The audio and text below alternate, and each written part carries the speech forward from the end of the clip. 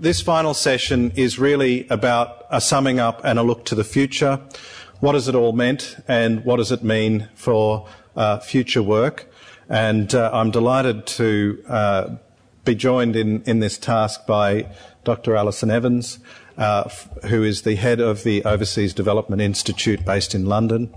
Alison will start off by drawing out some key themes that have emerged over the last couple of days, and I will then speak briefly about what I think some of the issues ahead might be. So, Alison, without further ado, I'll hand over to you.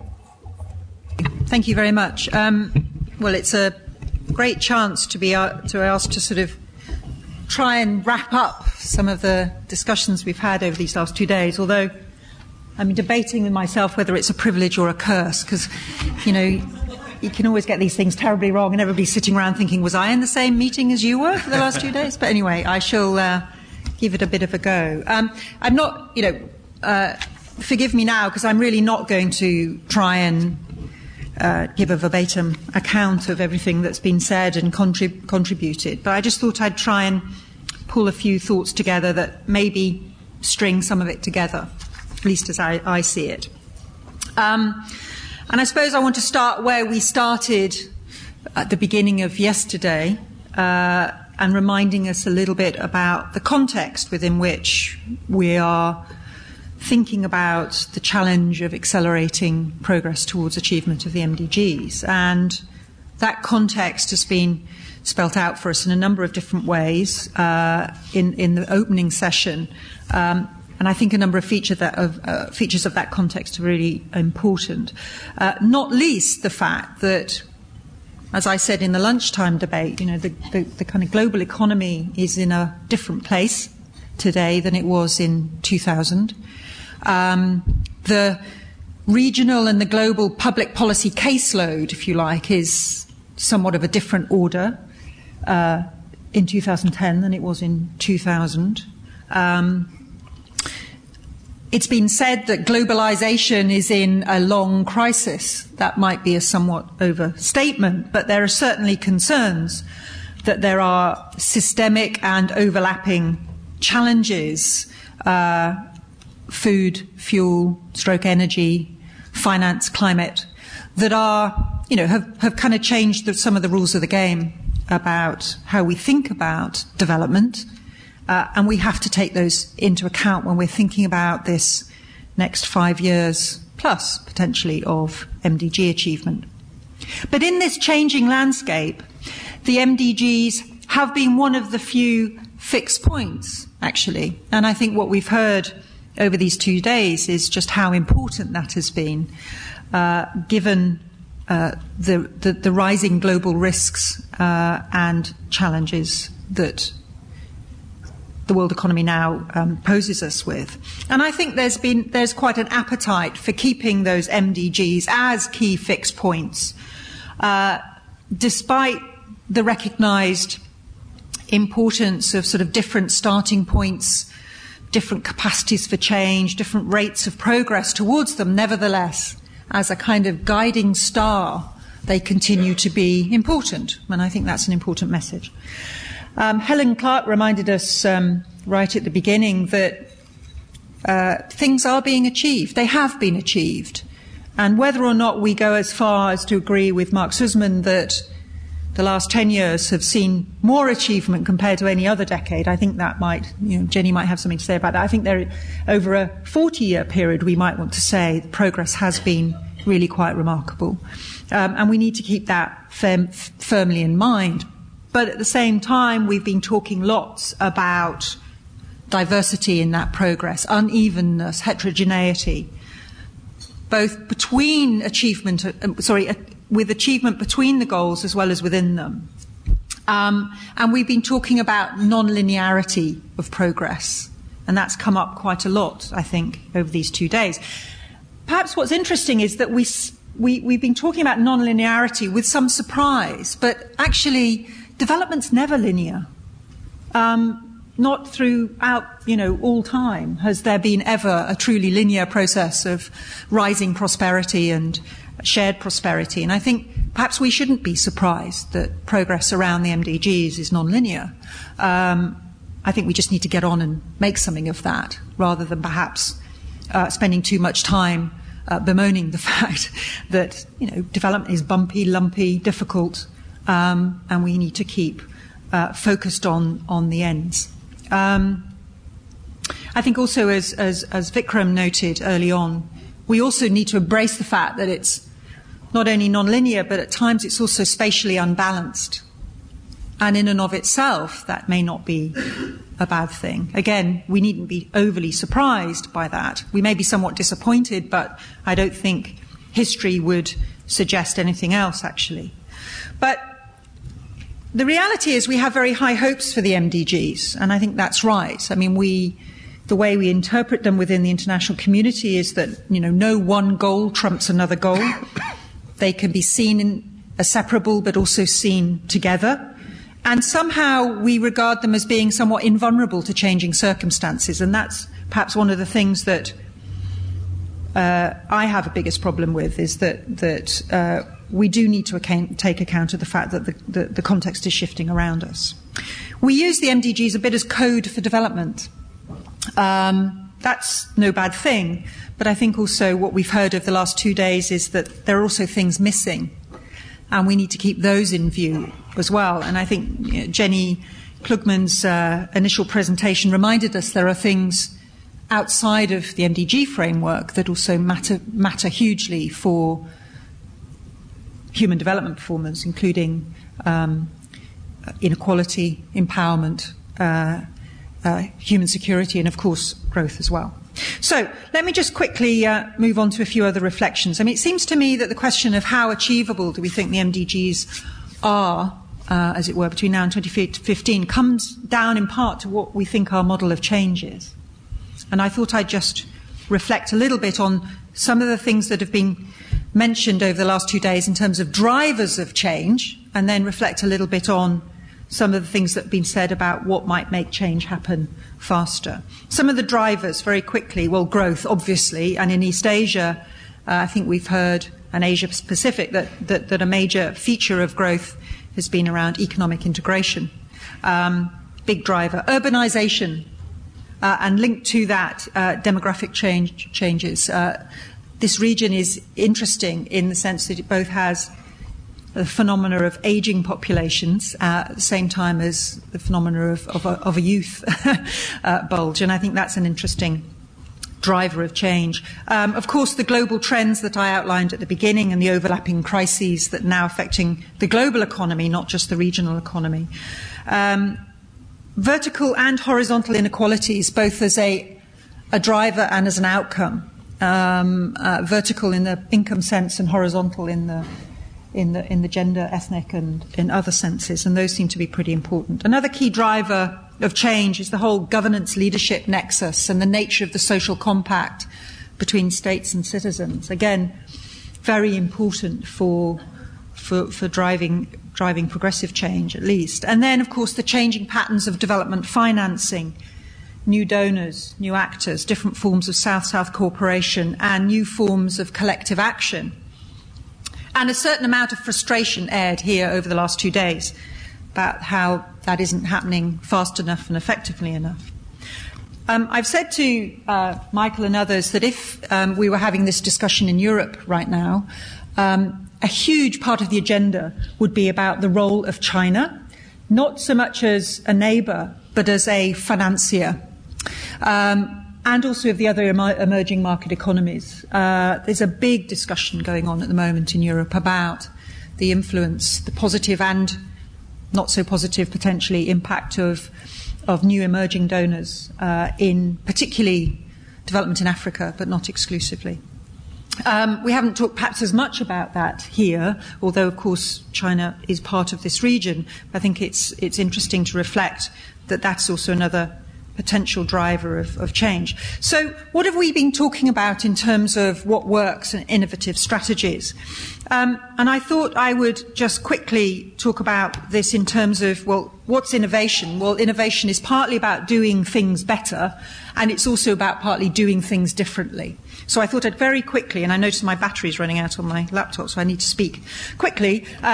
In terms of doing things better, there are some things that have come up repeatedly for me. We need to do better around taking equity seriously. And I think that's just come up time and time again. Sir Richard Jolly, who some of you will have heard of and know, and has been responsible for writing some of the intellectual history of the UN recently had said, inequality has come in from the cold, but not into policy. And I think there is something about that. I think we don't yet have a good sense of, if we're taking equity seriously, how does public policy look differently in the context of development? And I think that's a big issue. Some of the things that have come up here, it's not just about the rate of growth, it's about the structure of growth, and it's also about a variety of economic and social policy measures needed to address inequality, everything from addressing specific kinds of market failure to supporting labour mobility to progressive tax regimes and so forth. Another thing about doing things better, we need to be better at engaging people. Community engagement, engaging people as active citizens. That's been a message that's come up quite a lot. Another area of doing things better, governance. Finding and supporting institutions that work for and in the interests of poor people. And also this idea that Vikram put out of spatially blind institutions. Better models of leadership. I think these are a whole host of issues that have come up in different forms through the 2 days. Doing better, it's also about access to markets, finance, information and technology. And finally, we need to do better around development partnerships. Development partnerships in the traditional sense, in the Paris-Accra sense, but also in, what is a rapidly changing set of actors, and thinking differently about creative partnerships, doing things together better, tackling the problem of weak feedback loops and problems of proliferation. What about doing things differently? And these are the last few comments I'll make. Well, there's always a search for the new, and sometimes maybe we need to be a bit cautious about looking for the new when sometimes we just need to do the old a bit better. But there are several things that have come up, and they seem very interesting.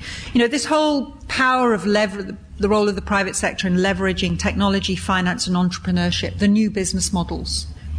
There is something in all of that, no question about it. For me, the most interesting piece, aside from the mobilization of resources, is about trying to address this issues of accountability, of feedback, of the transparency of what we're trying to do here. And that, to me, seems to be very powerful.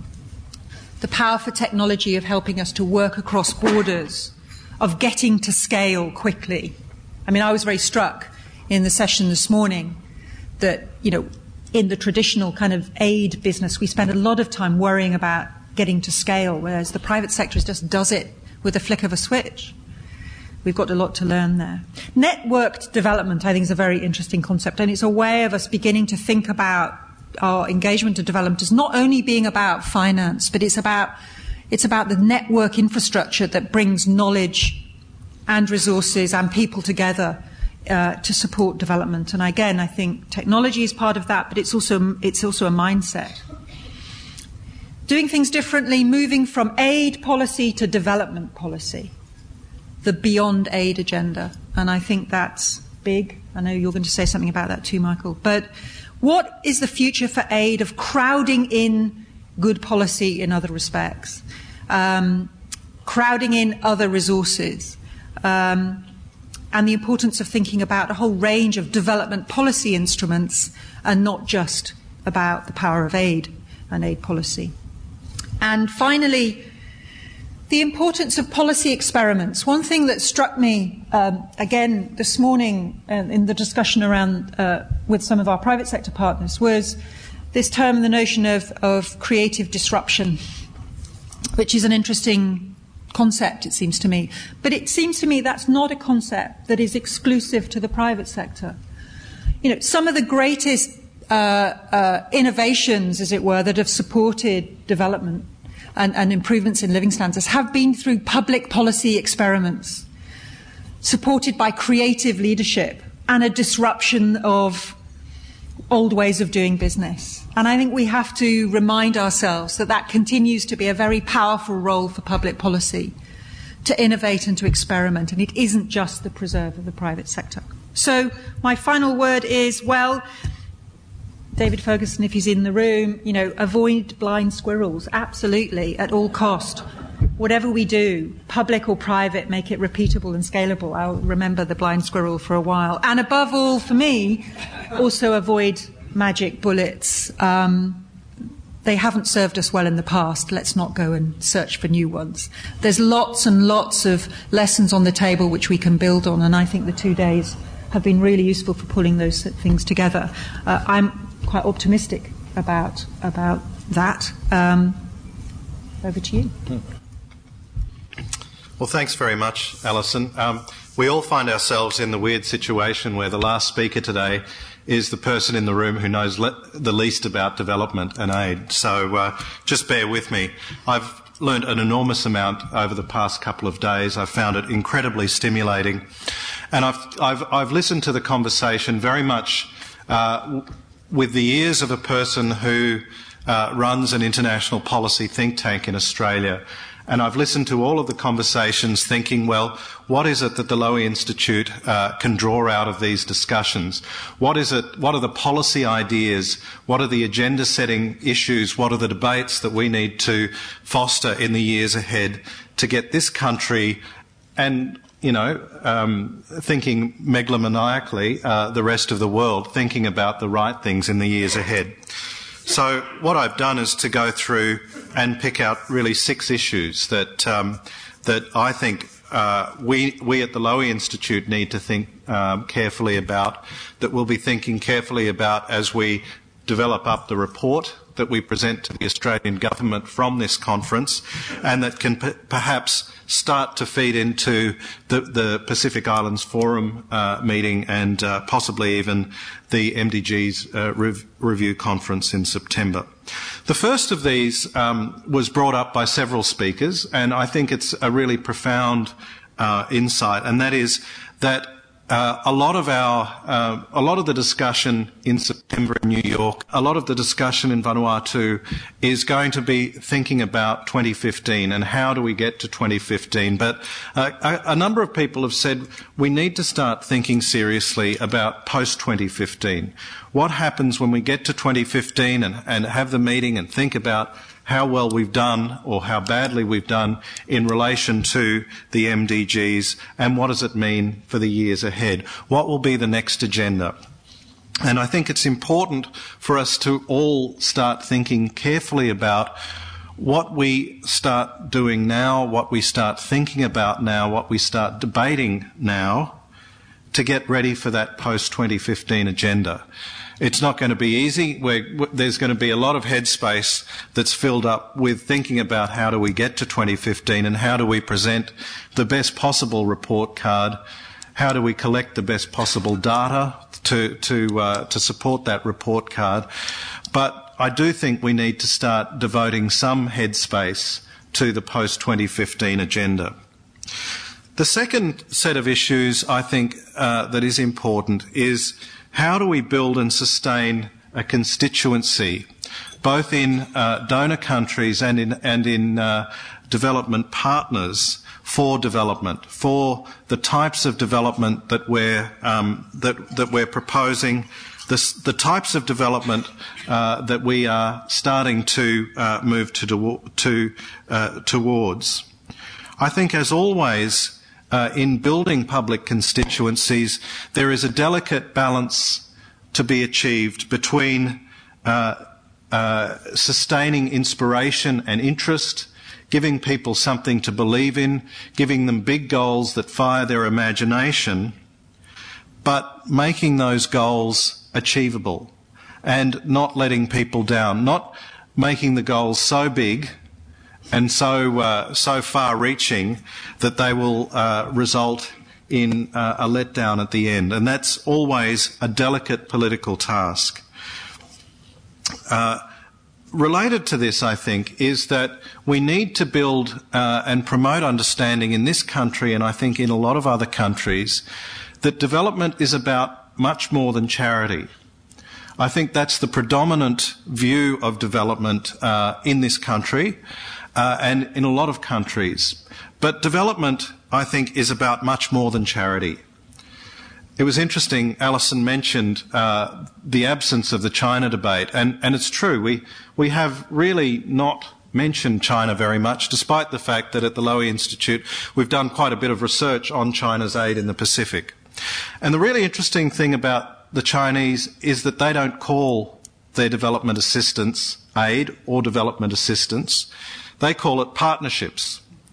And the Chinese are really unabashed about saying our partnerships have to have something in it for us. There has to be an interest in it for China, just as there's an interest in it for China's partner or country. And so I think we do need to start broadening the discussion about development past the kind of charity mindset. And this leads me to my third point, and that is that we need to particularly in this country, but not only in this country, realise that there are key geostrategic reasons and interests in promoting development in the Pacific, in Asia, and in other parts of the world. There is a vital and reciprocal relationship between stability and development, and we need to keep that very much in mind.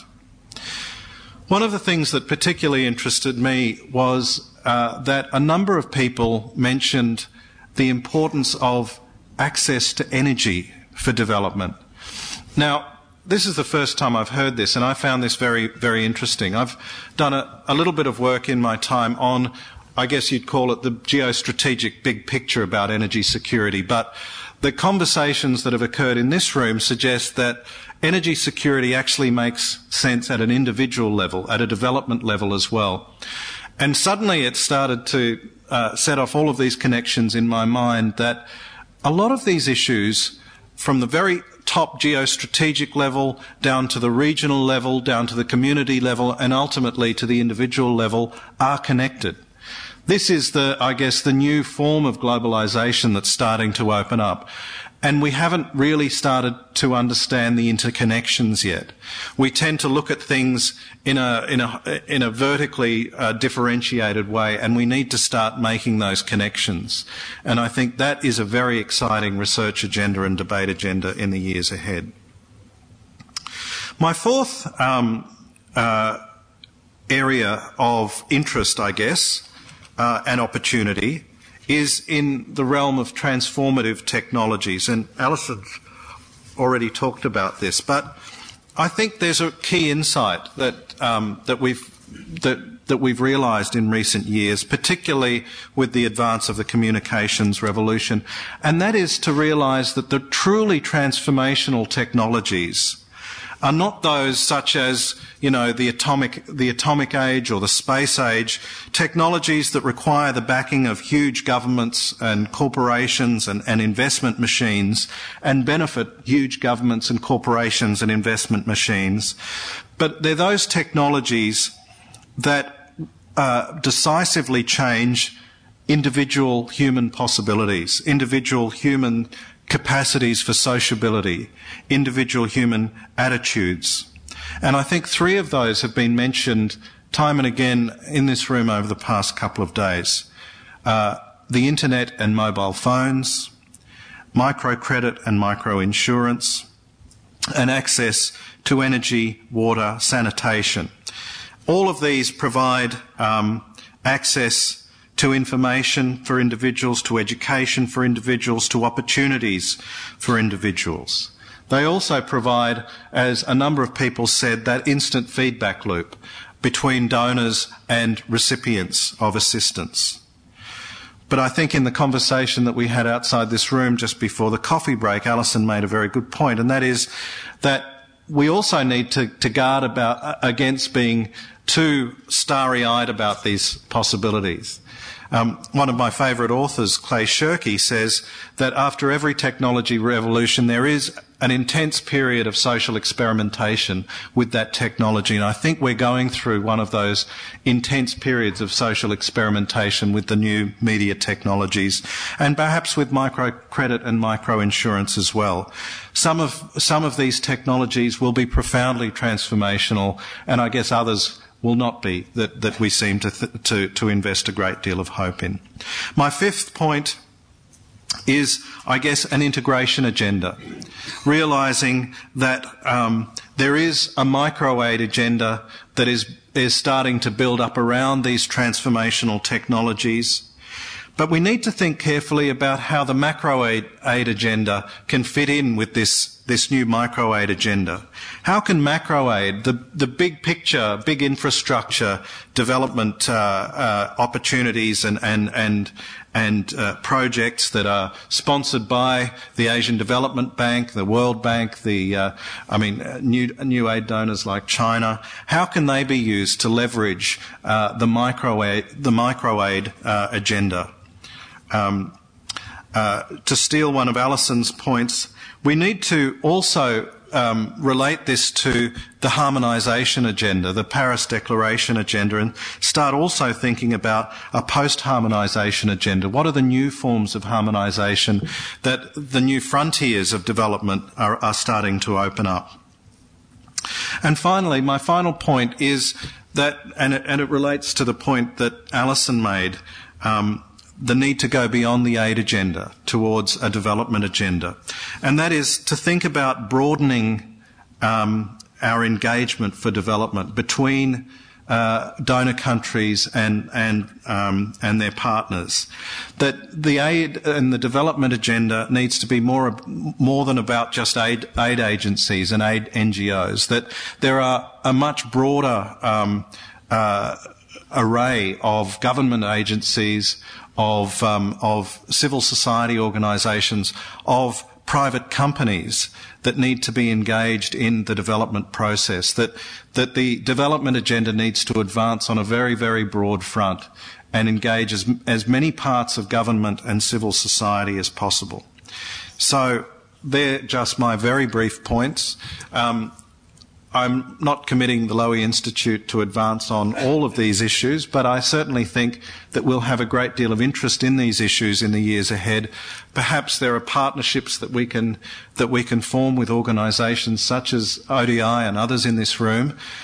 We are keen on collaborative research and raising public awareness and public debate about these issues. So I think I might leave it there, Alison, and open the floor up. We've got 10 minutes to observations from the floor. Have we missed things out? Have we misinterpreted things? Are there other things that we haven't thought of that we need to start putting on the agenda before we wrap up today? So I'll turn it over to the floor. Richard Curtin, one comment that I picked up from Peter Baxter's introduction at the beginning was his floating of the idea of a new pact around aid or development issues. Are there any thoughts on that after 2 days? Can I open that challenge up to the floor? A new pact on development issues.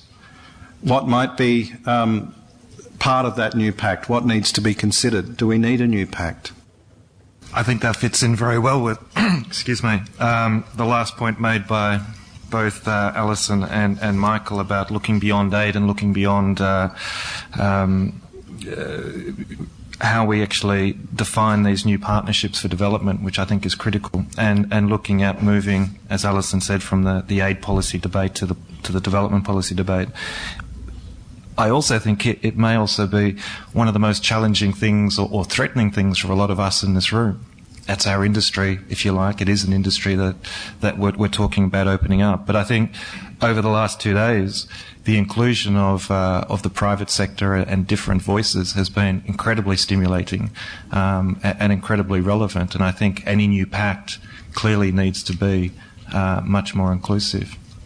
But I would also add that maybe one thing that in looking at a new pact, and it's a point that was raised in many of the discussions is including the voices of the constituents, the people that we're in this game for.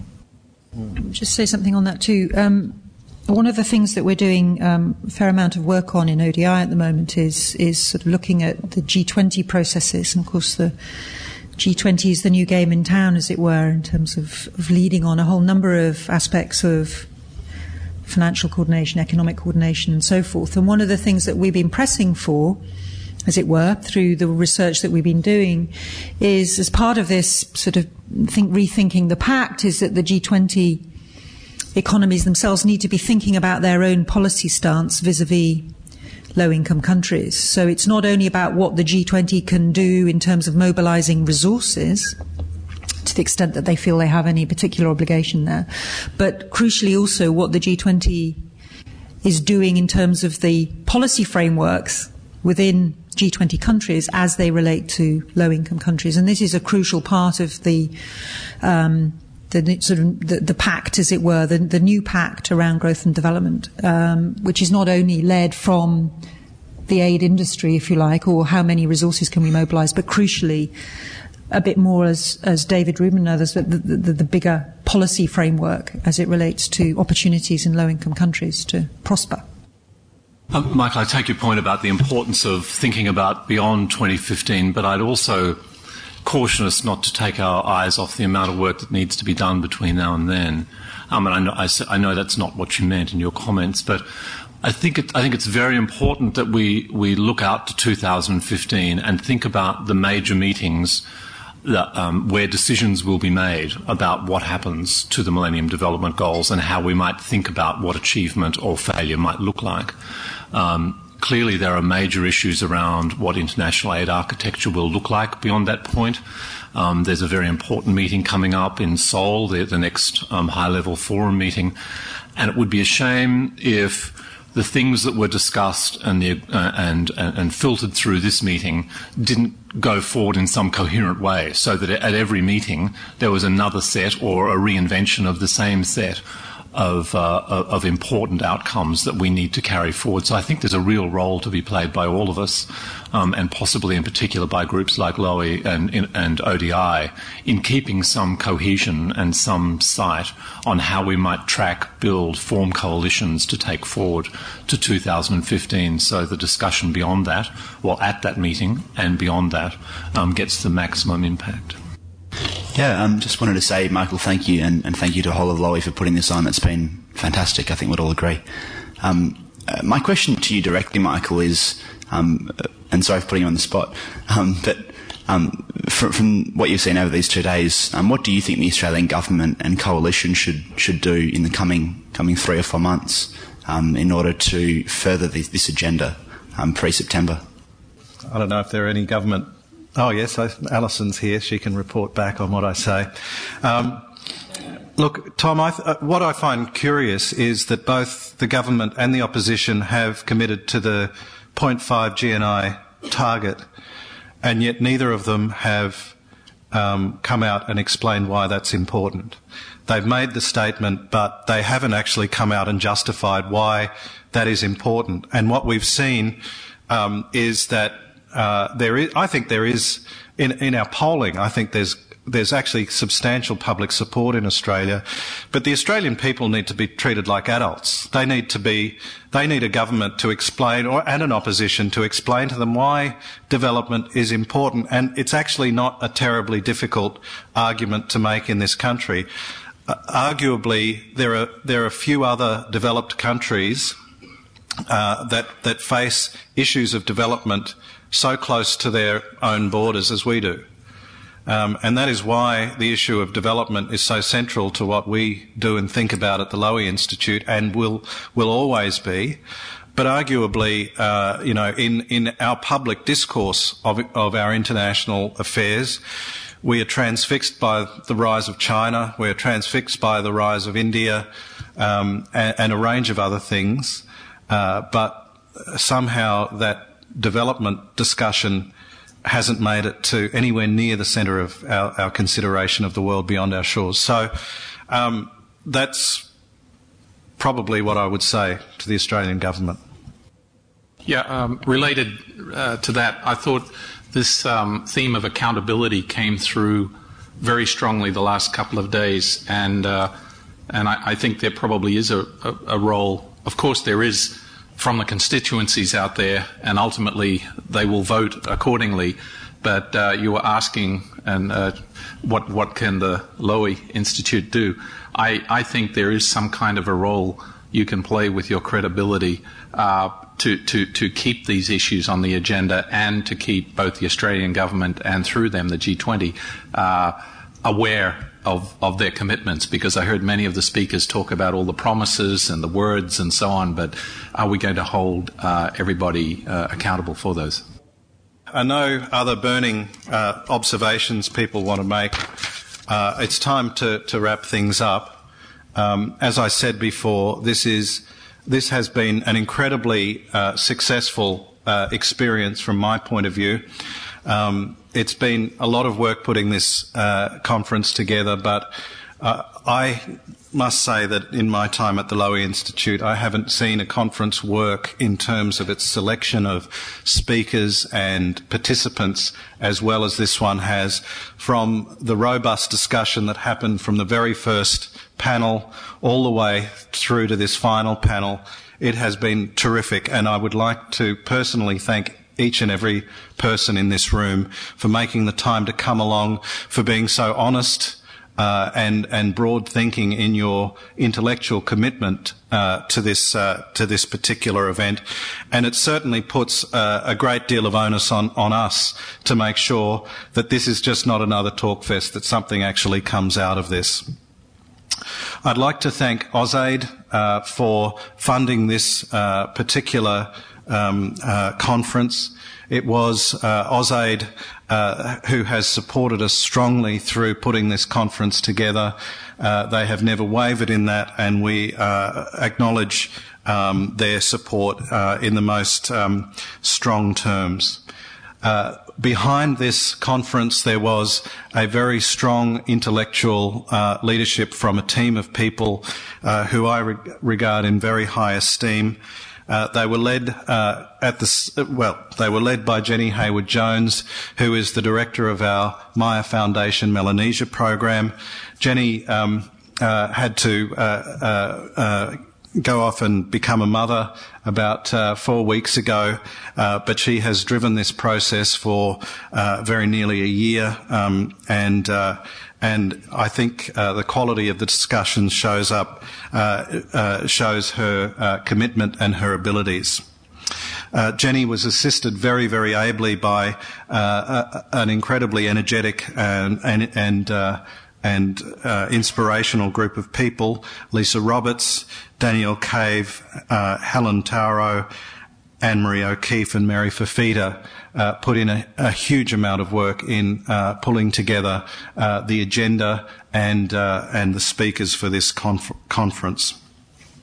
The conference wouldn't have happened without Orietta Melfi. Orietta, our events manager, who has guided the Lowy Institute through the first 7 years of its operations.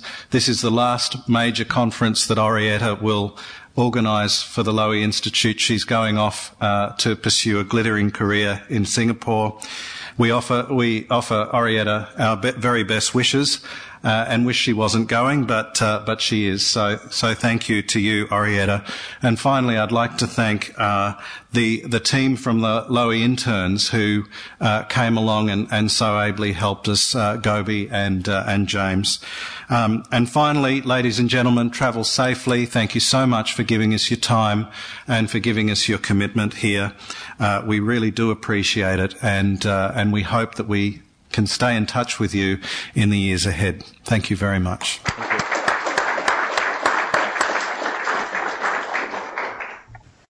This has been a recording of the Lowy Institute.